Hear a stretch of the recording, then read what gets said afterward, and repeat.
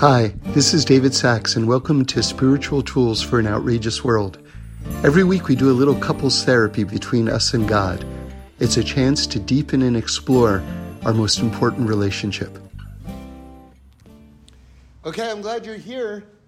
I want to talk about Elul, but not just Elul as a month or as a spiritual idea, but Elul as a necessity.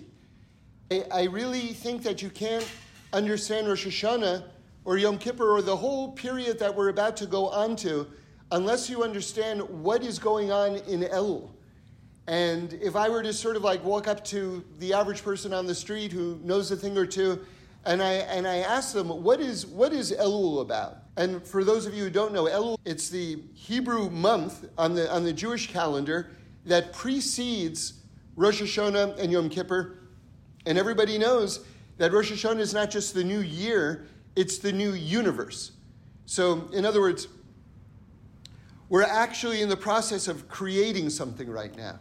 And as I've told you in earlier times, it's very much in the kind of the imagery of conceiving the new year.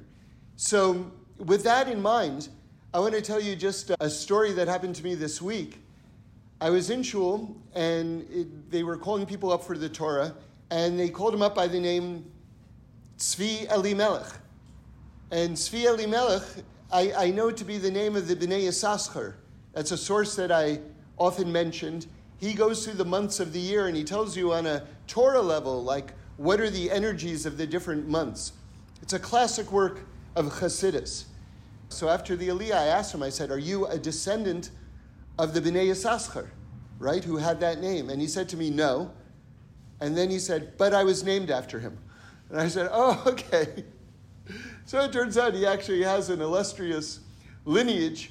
But after davening, he came up to me and he said to me, can I share a thought with you from the Bnei Yissaschar about Elul? And I said, please. And this is what he told me. So this is just a new idea in Elul. And I'm also introducing a new methodology right now.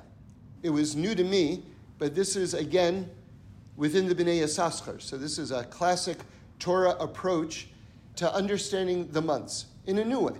Okay. Now we know we have different divine names. All of them are talking about Hashem. There's only one God. But they'll have different names to describe how God manifests himself in the world. So, for instance, just to make it very grounded and clear, all of us are known by different names. So I'll use myself as an example. I'm daddy to my kids. I don't have grandkids right now, but God willing, I will one day, and I imagine I'll be grandpa to my grandkids. So that's already two different names. You know, on a good day, I'm sweetheart to my wife, right? When I cut someone off in traffic, I'm hey you, right? But to my son's young friends, I'm Mr. Sachs. So we're describing, and I'll tell you something, when I was young, my grandmother, my mother's mother, said to me very seriously, she was so serious when she said this, I never forgot it. She said to me, your name is David. Don't have anyone call you Dave. And, you know, like as a kid, I was like almost like traumatized by that. It's like anyone who ever called me Dave, I was like, it's David, you know? So anyway, so those are all different names for me. And again, it's how I'm manifesting myself that will dictate the name, even though it's just me. So if I'm manifesting myself in an incredibly obnoxious way, it's hey you. You understand? If I'm manifesting myself in a loving way, sweetheart. So you have this idea applied on a much more divine, higher level with Hashem. When Hashem manifests himself through what we call midas hadin, which means in a way of justice, meaning to say God is sort of like reinforcing the moral structure of the universe, then we use the name Elohim, right? So that's a very strong name. When God manifests himself in a loving way, we say Hashem or Adonai, Yud Ke Vav Ke, right? That's how that would be pronounced, although that's not the true pronunciation of that name. The true pronunciation of that name we don't have anymore. Okay, but that's how we say it. And even that we're guarded about, even though that's not actually how you pronounce that name. Okay. So to go even deeper, God's holiest name is that name which suggests love. Isn't that something? You know, there's a slander among other traditions against the Jewish people that talks about, quote unquote, the vengeful God of the Old Testament. This is mamish slander against the Jewish people. Because the holiest name of God indicates love. So I heard Rabbi David Aaron challenge people to read the most sort of like, quote unquote, vengeance-oriented passages, but where it says God's name, actually read the word love and see actually how they come out. Isn't that interesting? Like you'll get a completely different understanding. So anyway, why am I telling you all this? Because I want to go back to this methodology regarding Elul that the Tzvi Elimelech of Dinam, the holy Bnei Yissaschar, says over.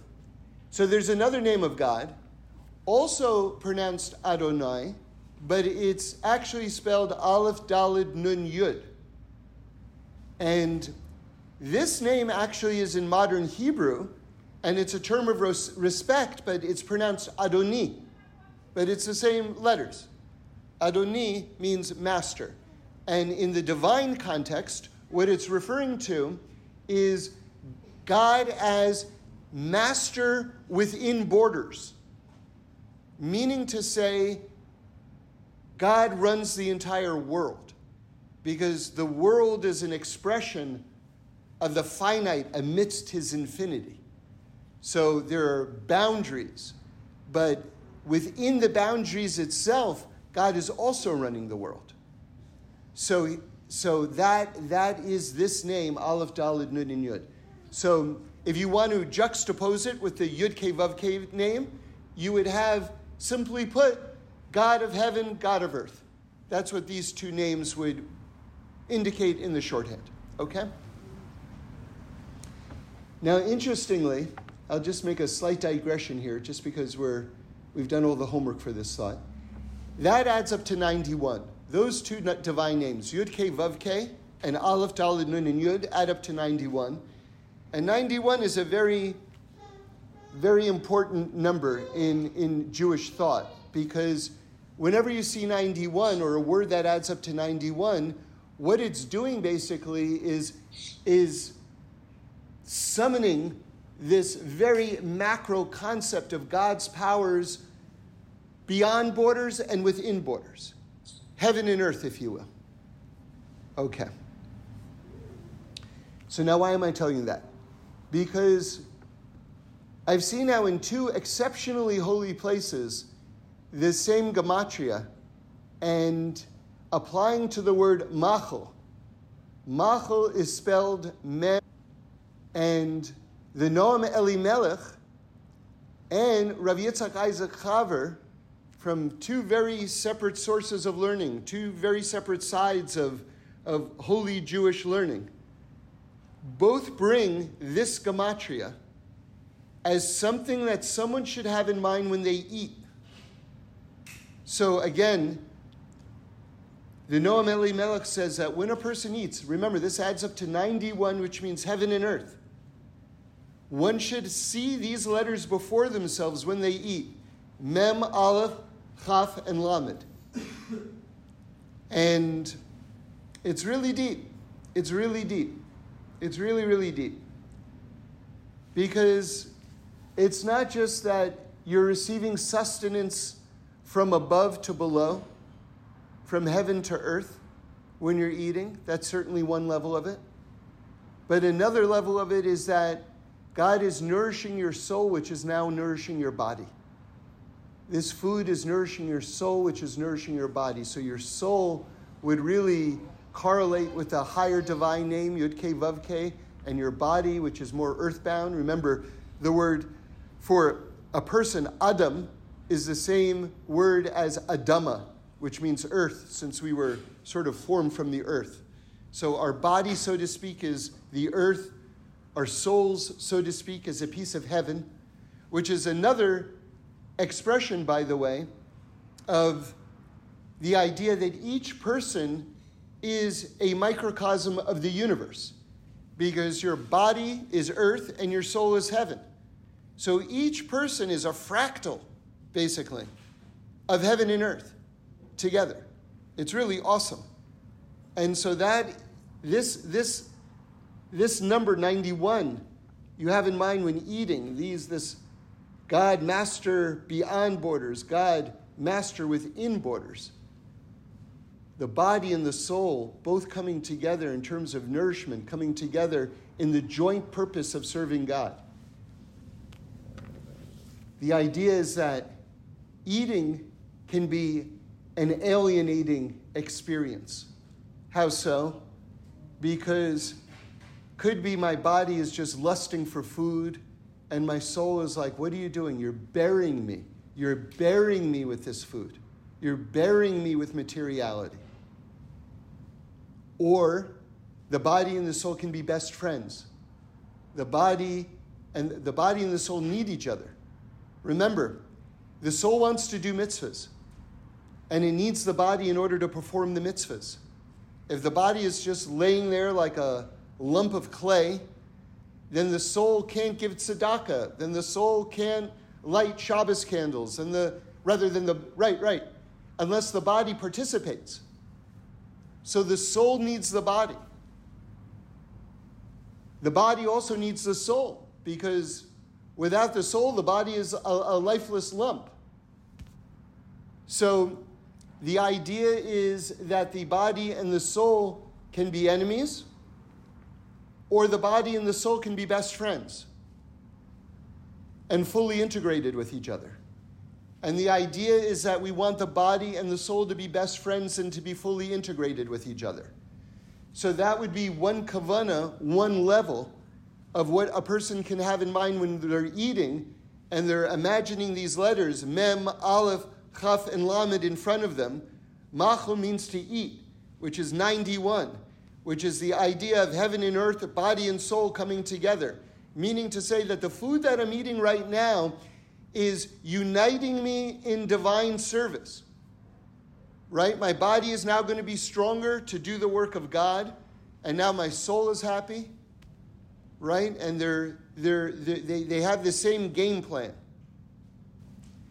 If you can eat, if you can sleep, if you can do all of these things where the body and the soul are united in the same purpose, then you bring a level of coherence and clarity to your life and to your tefillahs, because now your tefillahs are really strong, because now you are like a laser-like being. You're not just this scattered bit of energy. You're this focused beam of energy.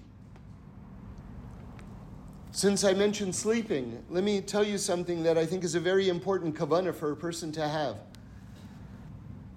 You know, after you say Shema and all the rest, and you put your head down on your pillow and the lights are out and it's time to go to sleep. It's the end of the day. Whatever you've done or you haven't done, this is it. It's going to sleep time.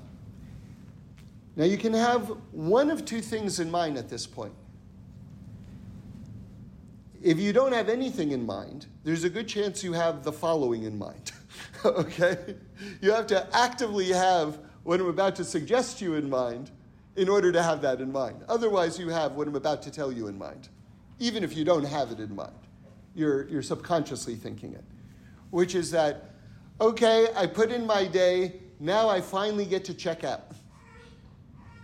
It's been a long, hard day, and now I'm clocking out, God. Right? Did my time from early morning to late at night. Now I get to rest. So long, God. See you in the morning.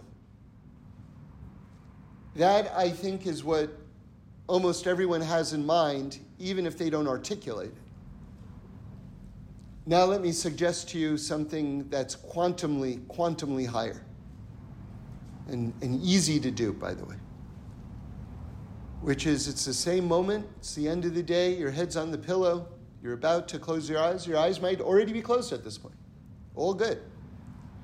You say, God, please let me sleep in order to serve you. Please, God, let me sleep in order to serve you, that I should have strength to serve you in the morning. I'm telling you, that's a major idea. And depending on the person, not necessarily hard to do. If you're predisposed toward that anyway, it's definitely not hard to do. You just have to remember to do it. Let me tell you why I personally think that's a major idea.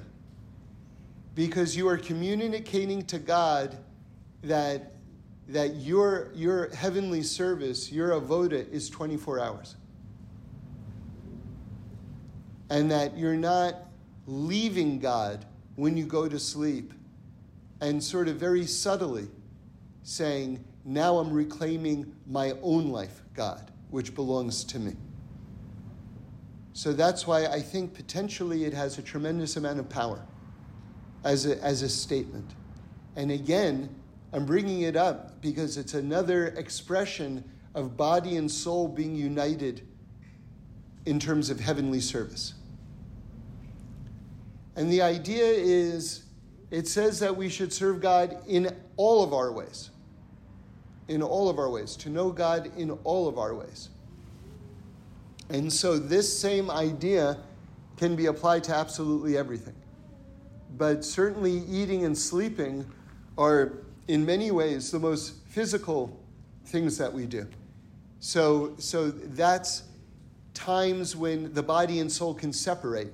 So it's important to have this idea in mind, particularly at those times. Okay. Well, let's get back to the Bnei Yissaschar and this divine name in Elul. So all of this was really to introduce this name, Aleph, Daled, Nun, and Yud. Sometimes it's pronounced Adnos. You hear that sometimes in talks. But again, it really stands for the Sphira of Malchus, this dimension that we live in, and that God is the master of this dimension as well. Okay, very good. Now, the Bnei Yissaschar says the following. If you actually spell out the entire word, including all the letters of each of the letters, by what I mean by that is Aleph is not just the letter Aleph. Aleph is a word for the letter Aleph. Meaning to say you can actually spell Aleph. The way you spell Aleph is not just with the letter Aleph. That is the letter Aleph, but it's not how you spell the letter Aleph. The way you would spell the letter Aleph is Aleph, Lamed, Fe. Okay? Now, the Rishner Rebbe has a beautiful Torah on that, which is that the gematria of Aleph, Lamed, Fe, of the word Aleph, is 111. Which is fascinating, because Aleph is the number 1, and if you actually spell out the word, the number is 111. Again, just another of the trillions of examples of the divinity of Torah. Remember, the whole world was created with the Hebrew letters.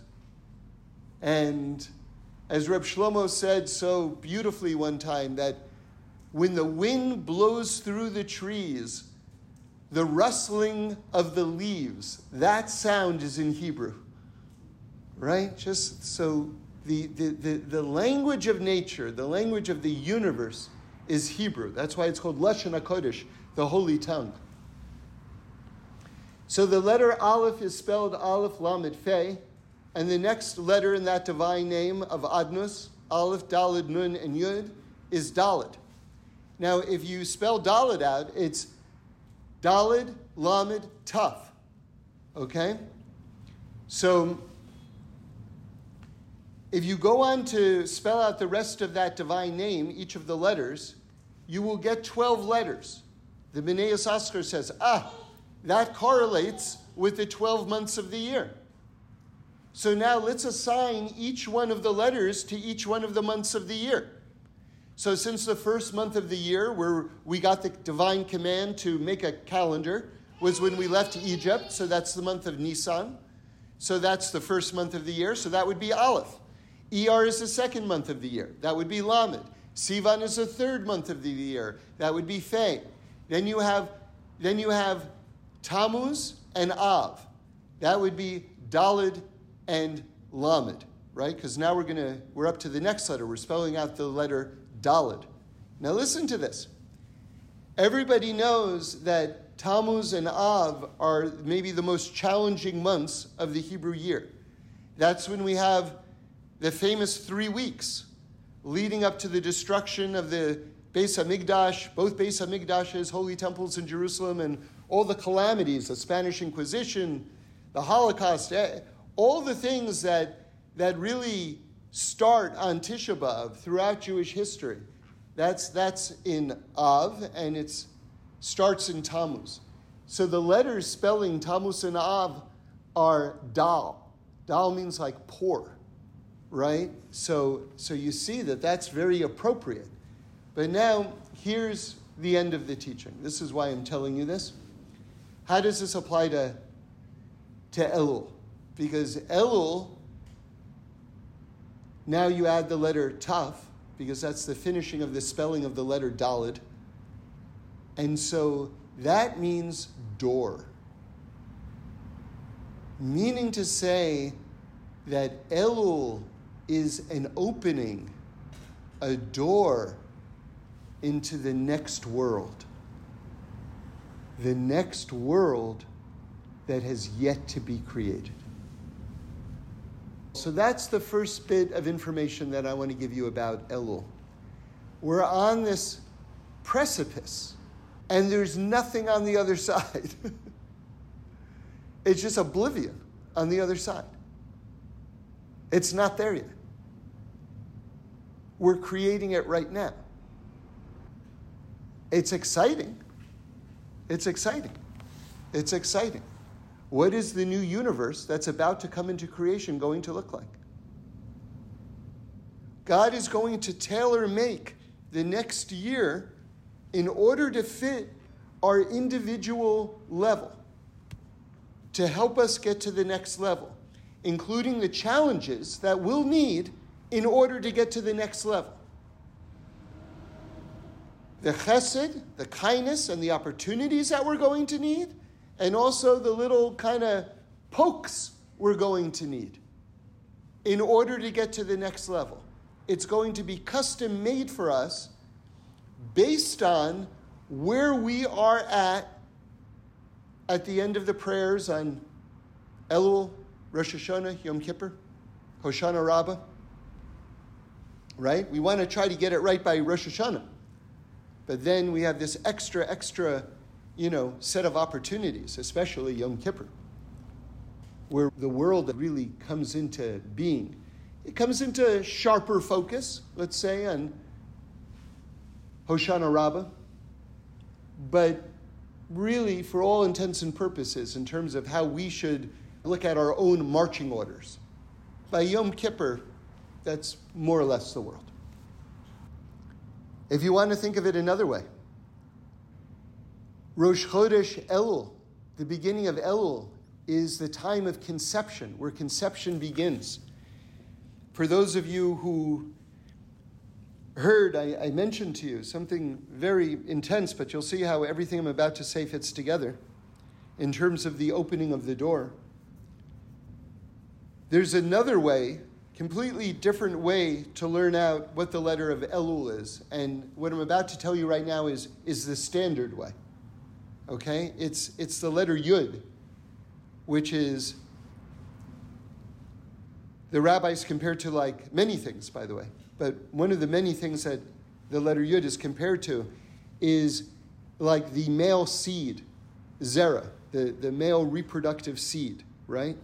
That's like, that drop is the letter Yud. Interestingly, the mazel of Elul is the Basula, the virgin. So let's put all these things together. You have conception there. You have the whole imagery of conception right now. You have the male seed and you have the woman in Elul. And what's about to take place? The new universe is about to be born. And now what did I just tell you from the B'nai Yissaschar? That Elul is an open door. In other words, that's the birthing process. The door is now open in Elul, that whatever is conceived in Elul, the door is now open for it to enter into the universe and to become the universe. Not only that, but each person is a universe. So not only are you giving birth to the universe, you're giving birth to yourself. It's awesome. It's awesome what's going on right now. So I began the talk by telling you about the necessity of Elul. It's not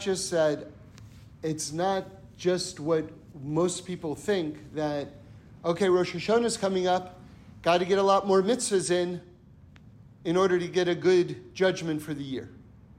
I want to address it from a very different perspective right now. You see, Rosh Hashanah has a very scary name attached to it, Yom Hadin, which is, we would translate as Judgment Day, which is only slightly terrifying, right? So a person can go into Rosh Hashanah in a very, very fearful way, unless they've got a greater context. And what I want to give to you right now is the greater context in order to properly understand what this journey we're on is about and what is actually taking place around us. We need the context. It's not just that all of a sudden the principal kicks open the door of the classroom and says, all right, line up. Now you're going to get your grades. And here's a test. And you're like, what? That's a very aggressive bit of imagery. And a lot of people experience Rosh Hashanah as sort of almost emotionally speaking, as an act of aggression. What is going on? God, I was, it's do you really need to make some sort of pronouncement right now? Why don't we just take it a day at a time? So what I'm about to tell you right now is designed to counteract these emotions, which I think if a person really learns the sources, that they'll realize are misplaced. So what is the proper way to view it? And again, this is what I mean when I'm telling you that Elul is not just a time to accumulate mitzvahs going into the new year. Elul is a reassessment of our relationship with God. And now, here's really the point. Now, most of you are familiar with this idea, but I don't know that you've integrated the teaching I'm about to share with you into the context that hopefully we've established. And that's the following. Elul stands for Ani Ledodi Vedodi Li, which is I am my beloved's and my beloved's is mine. Which means that before we walk into Rosh Hashanah, we have to know who is the one who's judging us. The one who's judging us is the one who loves us the most. And so this month is about reawakening that love affair between us and God. That's what it means, Ani Ledodi Vedodi Li, that's Elul. And that's why I'm telling you that Elul, properly experienced, is a necessity. Because unless you have the context of what Rosh Hashanah is in light of Elul, you'll completely misunderstand everything. Because again, what is God doing on Rosh Hashanah with us? He wants to take us to the next level. And he wants to work with us and do it in the most loving way. Let me give you an example. If you go to the gym and you get to the point where you can now lift, 100-pound weight. And that was a real goal for you, to be able to lift 100 pounds. And you got to that point. You lifted 100 pounds. Now you accomplished something that you really worked toward. The next time you go to the gym, do you go, okay, great, and lift 95 pounds? Or 80 pounds?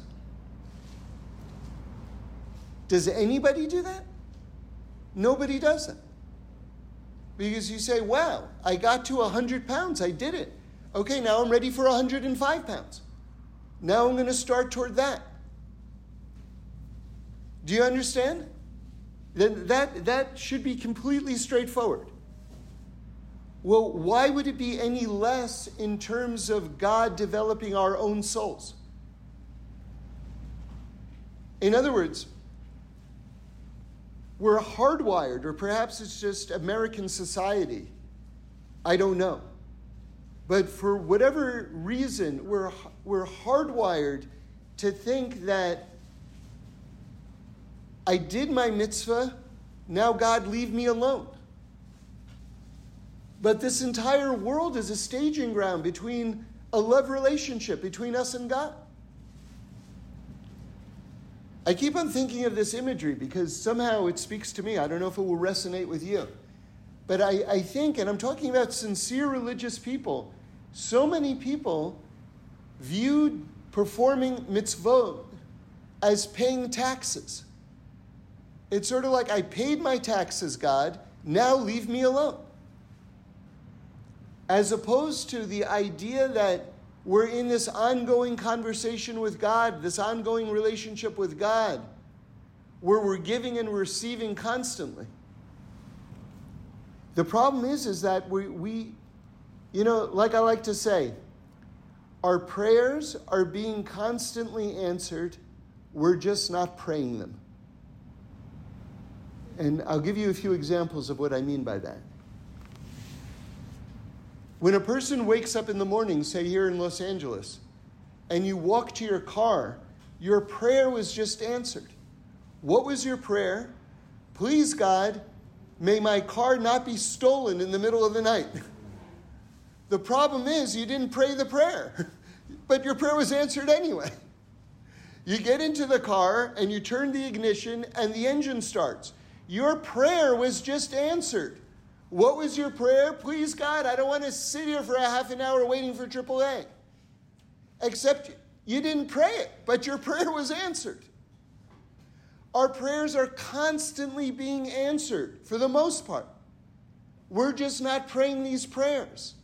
And so we have a diluted understanding of what our relationship and the level, the highly integrated, constant feedback that we're getting from God. Because we focus on one thing, and if we don't get that one thing, we determine that God is completely ignoring us. How can that be? How can that be that so many of us think that? And I think that is 99% of us. When we open up our eyes in the morning, as Rabbi Shimon Green once said, you open up your eyes in the morning, you win. You won. You just won. You just won at that moment. But somehow, even, and I'm talking about people who even say moda'ani, right? To thank God for another day. For the most part, it's kind of by rote. It doesn't sink in. And we just kind of think, well, another day. Like the idea that God just miraculously intervened and brought me back from the dead. Which is what happened, by the way. That's what happened. I'll tell you something intense. This is my thought, but, ideally you have a washing cup. When you wake up in the morning, you have to wash your hands. You have a washing cup and you alternate on hands 3 times on each. Ideally, you have that cup of water with a basin next to your bed so that you don't walk, 10 feet without having already washed your hands. If you can't do that, you can do it by the sink, but that's the better way to do it is to have it prepared by your nightstand. But everybody knows, we shouldn't know from it, but when a person leaves a cemetery, you wash your hands. That, in that ritual way, that's what you do. There's no blessing, by the way. So it hit me, a large part of our soul goes up while we're sleeping. When we wake up, we have been brought back from the dead. And why are you washing your hands? Because when you leave your bed, you're leaving a cemetery. That's intense, right? But I think I might be the first to have ever said the following words, but leaving a cemetery in a good way. But again, I'm taking time to emphasize this point because we're constantly receiving, sometimes at a highly dramatic level. Highly dramatic. By the way, the Gemara says something that we should also be aware of. Who doesn't want a miracle performed for them? Like everybody wants a miracle performed for them. So the Gemara says something stunning. I mean, not only do people want a miracle performed for them, but a lot of people make that a test of their belief in God. Like, if you perform a miracle for me, God, I'll believe in you. Or things like that. But anyway, listen to what the Gemara says. Something counterintuitive. That at a time a miracle is performed for a person, the person is unaware of it. You would think that would be the most dramatic moment when God performs a miracle for me. And the example that the Talmud gives, back in the day, people traveled, and they traveled for business, and they traveled long distances for business. I'm talking about in ancient times. And the way that they often would make these long journeys was by boat. And boat, by the way, was a very perilous way to travel. And anyway, the Gemara records an example of two businessmen, and they're running to catch a boat, just like in today's day and age. You would imagine two people running to catch an airplane. And one of them's got an important business meeting, and he steps on a thorn, and he's immobilized. He can't walk, he can't move, and he can't make his boat, right? His plane to Dallas has been, he's going to miss it. He's going to miss the meeting. And he's imagining financial ruin in front of his face because he stepped on the thorn. And the Gemara goes on to report that the boat sinks and everyone dies. So at the time that the miracle was performed, the person didn't know it. And they give that as the example.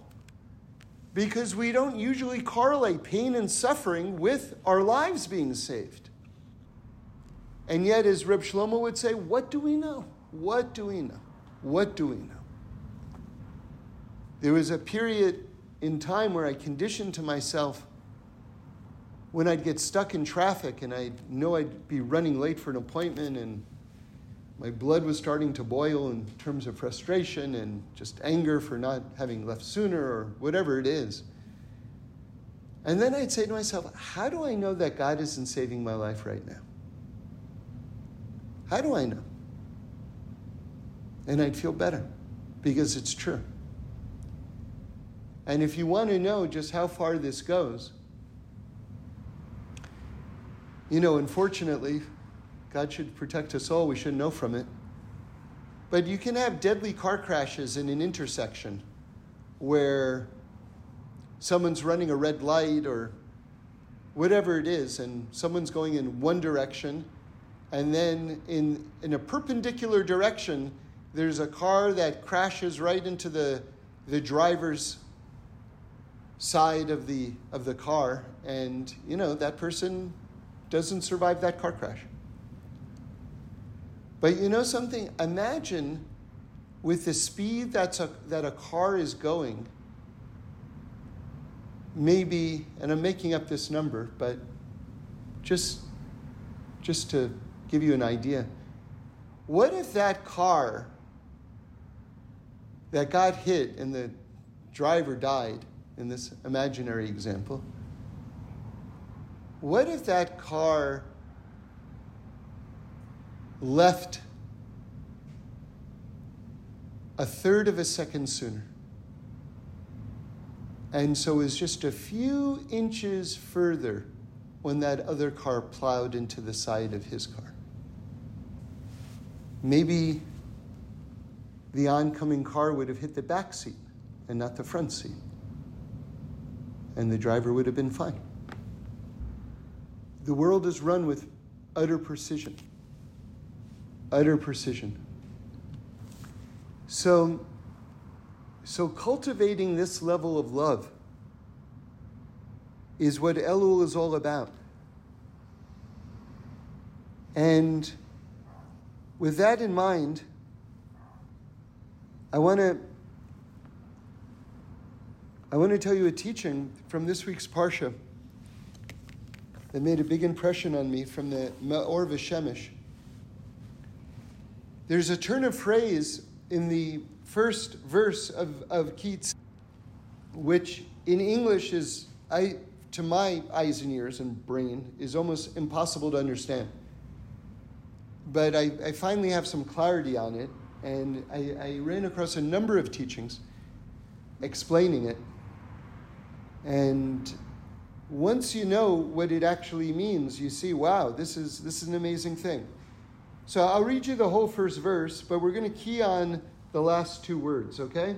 I'll read it in English, and then I'll tell you these last two words in Hebrew.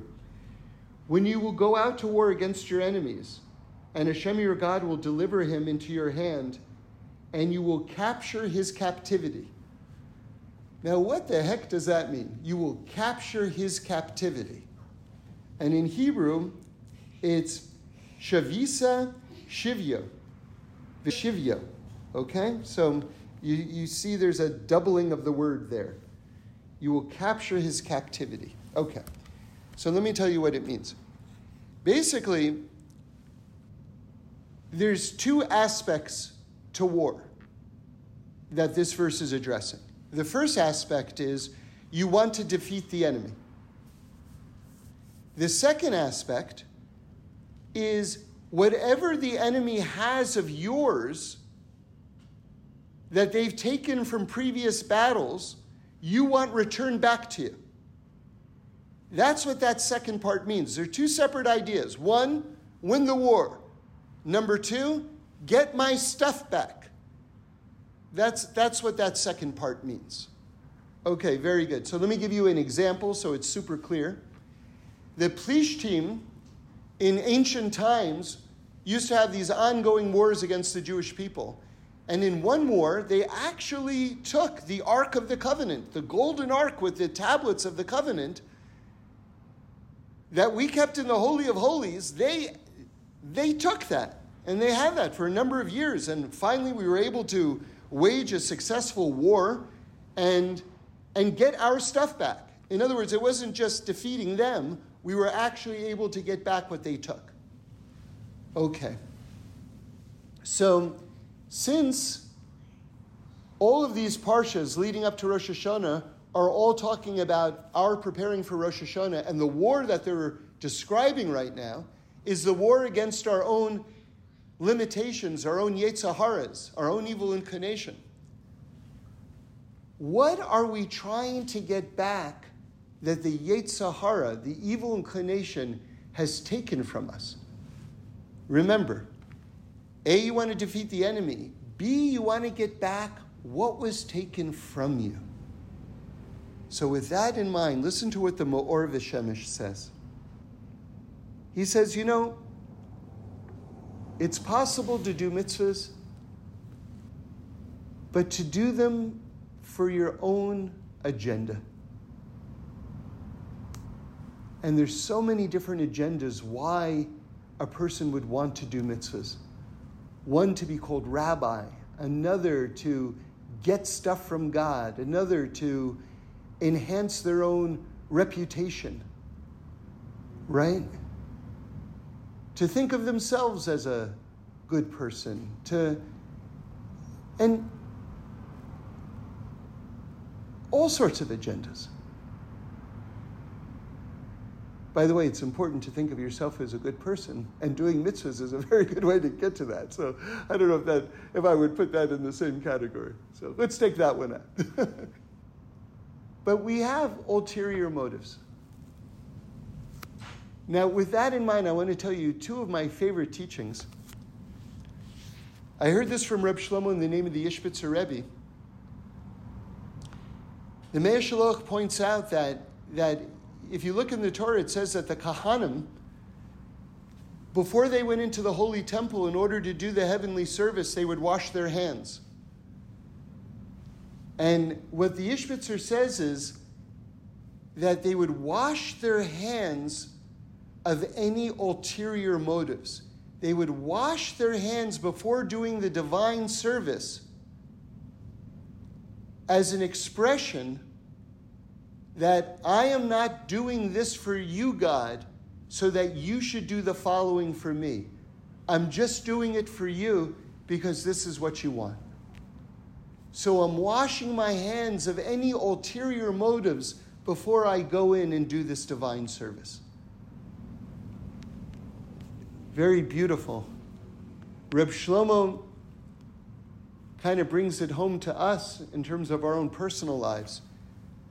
When we wash our hands before eating bread, he says that one of the levels to have in mind is you're washing your hands of the notion that the bread that you're about to eat is coming from the work of your own hands. In other words, your hands, so to speak, the bread that I'm about to eat is coming because of all the work that I did. I did this. I'm feeding myself. So you wash your hands of that notion that the bread that you're about to eat came from the work of your hands.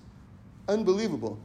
Now, with that in mind, I have to share with you just one of the all-time great gematrias from Rabbi Moshe Wolfson Shlita, that nitilat yadayim, the last two words of the bracha that we make when we wash our hands, nitilat yadayim is gematria, lechem min, bread from heaven. And the Sephardim have a beautiful custom, which is when they cut the challah, they throw it across the table. They throw it to each person, meaning to say that each person is receiving the bread from heaven, from above, not from another person's hand. So, washing our hands of the feeling that the power belongs to us, that the blessing is because of us, washing our hands of ulterior motives.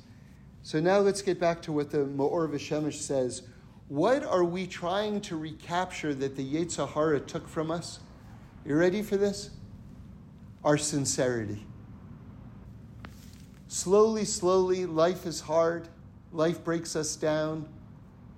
Life gives us certain needs, and certain times as our needs harden and become more extreme, it's human nature just to see all of our life experience through the tunnel of that particular need. And sometimes we're so reductive in terms of our relationship with God, where we boil down our entire relationship with God. Either give me this thing, God, or I'm boycotting you, or our relationship is over. And meanwhile, we're slowly losing sight of waking up in the morning and walking and blinking and eating and breathing and all the functioning of our organs and all the things that we're receiving in the most dramatic way we've decided belong to us and aren't blessings and aren't direct manifestations of God's involvement in our life out of love.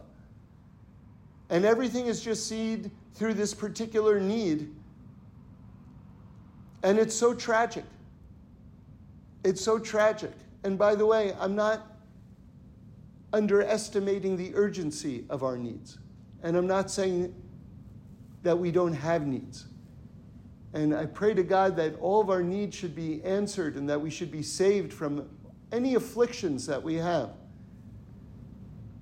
But we also have to experience it within the greater context of everything else that's going on. and all the love that's also manifest. And the greatest tzaddikim, I don't know if we can be at this level, but let's at least be aware that this level exists and that many people do live by this level, experience suffering as soul cleansing and as a kindness from God.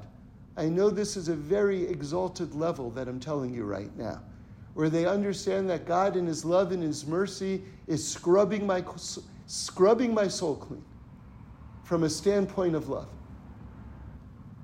And so what happens while we get through the meat grinder of life is we become more agenda-based in terms of our relationship with God.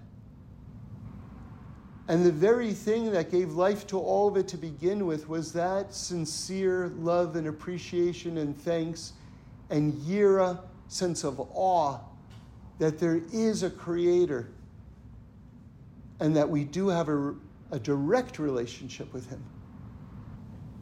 And so we read the idea of recapturing that which has been taken from us every year in the month of Elul. And again, the Ma'or V'Shemesh says so beautifully, what's been taken from us so often is our sincerity.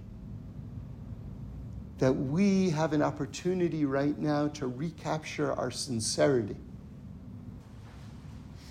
So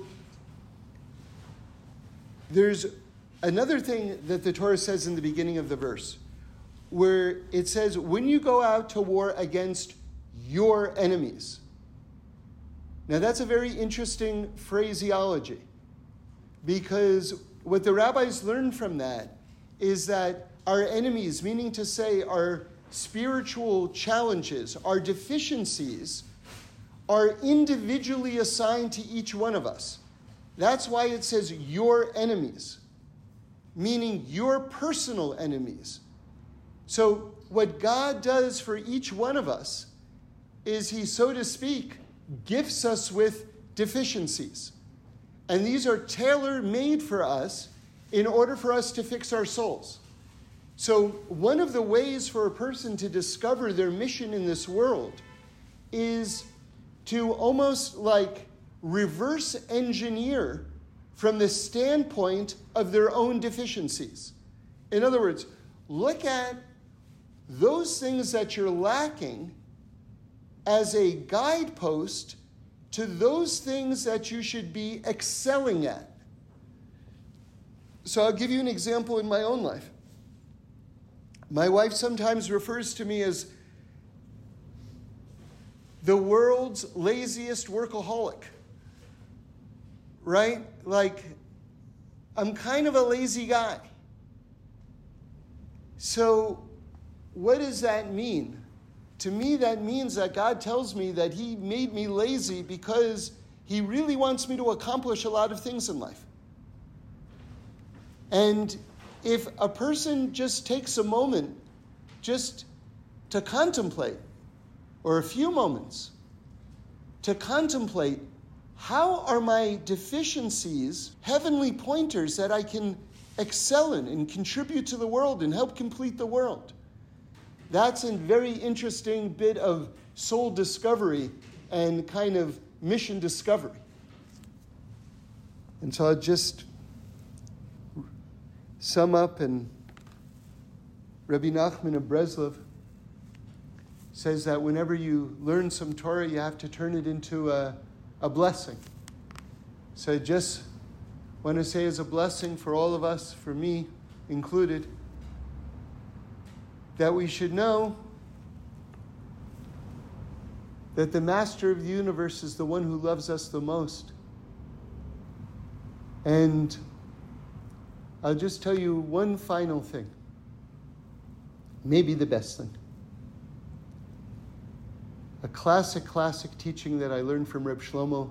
I was there in his shul on 79th Street, and I heard this myself. You know, it wasn't recorded. It was Rosh Hashanah when he said it. He looked into a sefer from the Rizhiner Rebbe, one of the greatest of the Hasidic masters, and he kind of paused for a moment and he said, okay, I'm going to say it over in my own words. And this is what he said. He said, imagine, and it's talking about the judgment of Rosh Hashanah. And this will sum up everything that I've said over since I started. Imagine you're on a subway in New York, and you look across the subway car and you see a person and you're convinced, you know, that this is your soulmate. And it's kind of hard for you to approach them, you know. And at one point, the subway car stops and the doors open and that person rises and starts to get out. And you realize it's now or never. So you work up the courage and you walk up to the person and you get the first 3 digits of their 7-digit phone number. And then the doors close, you don't get the rest. Now, I don't know if you know it, but the first 3 digits of a 7-digit phone number tell you the neighborhood that the person lives in. So you recognize what neighborhood that is. Reb Shlomo, when he said it over, made a joke. He said he gave over the first 3 digits from Borough Park, right? He says you're driving in Borough Park and you're looking out the car window, seeing maybe I'll spot that person like walking on the sidewalk or whatever it is. So you're driving, you're looking, you're driving. And then all of a sudden you hear a police siren behind you. A police officer pulls you over and says, you run 1 red light, you run 2 red lights, but 3 red lights, it's too much already, brother. I'm going to have to take you in to see the judge. So that's not great, right? So you go to the courthouse and you walk into the courtroom, and who's the judge? The person from the subway that you've been looking for. And the judge looks at you and you look at the judge. And the judge says, I'm so happy to see you. There's time to judge you, but right now, just sit next to me. I want to be close. So who is the one who's judging us? The one who loves us the most. And that's what Elul is all about. Getting into that state of consciousness. And Reb Shlomo said in the name of the Ishbitzer Rebbe, what is the work of Elul? Fixing everything you're doing right. And that sounds counterintuitive. If I'm doing it right, what do I need to fix it for? And so Reb Shlomo says, in the name of the Ishbitzer, that thing that you're already doing, are you doing it with all of your heart? And so that's the beginning of the process. If we want to awaken that love relationship with God, we take the things that we're already doing, and we take an extra moment and we do those things with all of our heart.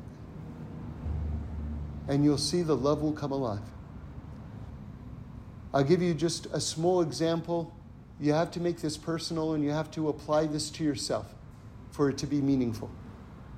But I just want to give you an example of one thing that I've been doing, thinking about this lately. I'm washing my hands anyway, right?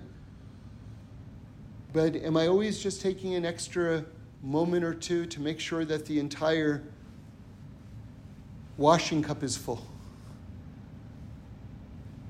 It's just a more beautiful expression of this service. Again, this is just me personally just giving you a tiny application of what I'm talking about right now. I'm doing it anyway, but now I'm just trying to do it just a little more beautifully. And when I do that, I sense God's presence. I sense my connection with Him and my service of Him. And I feel His presence and the fact that that relationship is there. And so the love is already there. We just have to reawaken it. by seeing it and experiencing it. It should just be a great Elul and a great, beautiful year and a great new world which is forming right now, and a great new us. Thanks for listening. We do this every week, so join in again next Sunday for a new podcast where we explore the amazingness of life. And review us and send in any comments or suggestions. I'd love to hear them.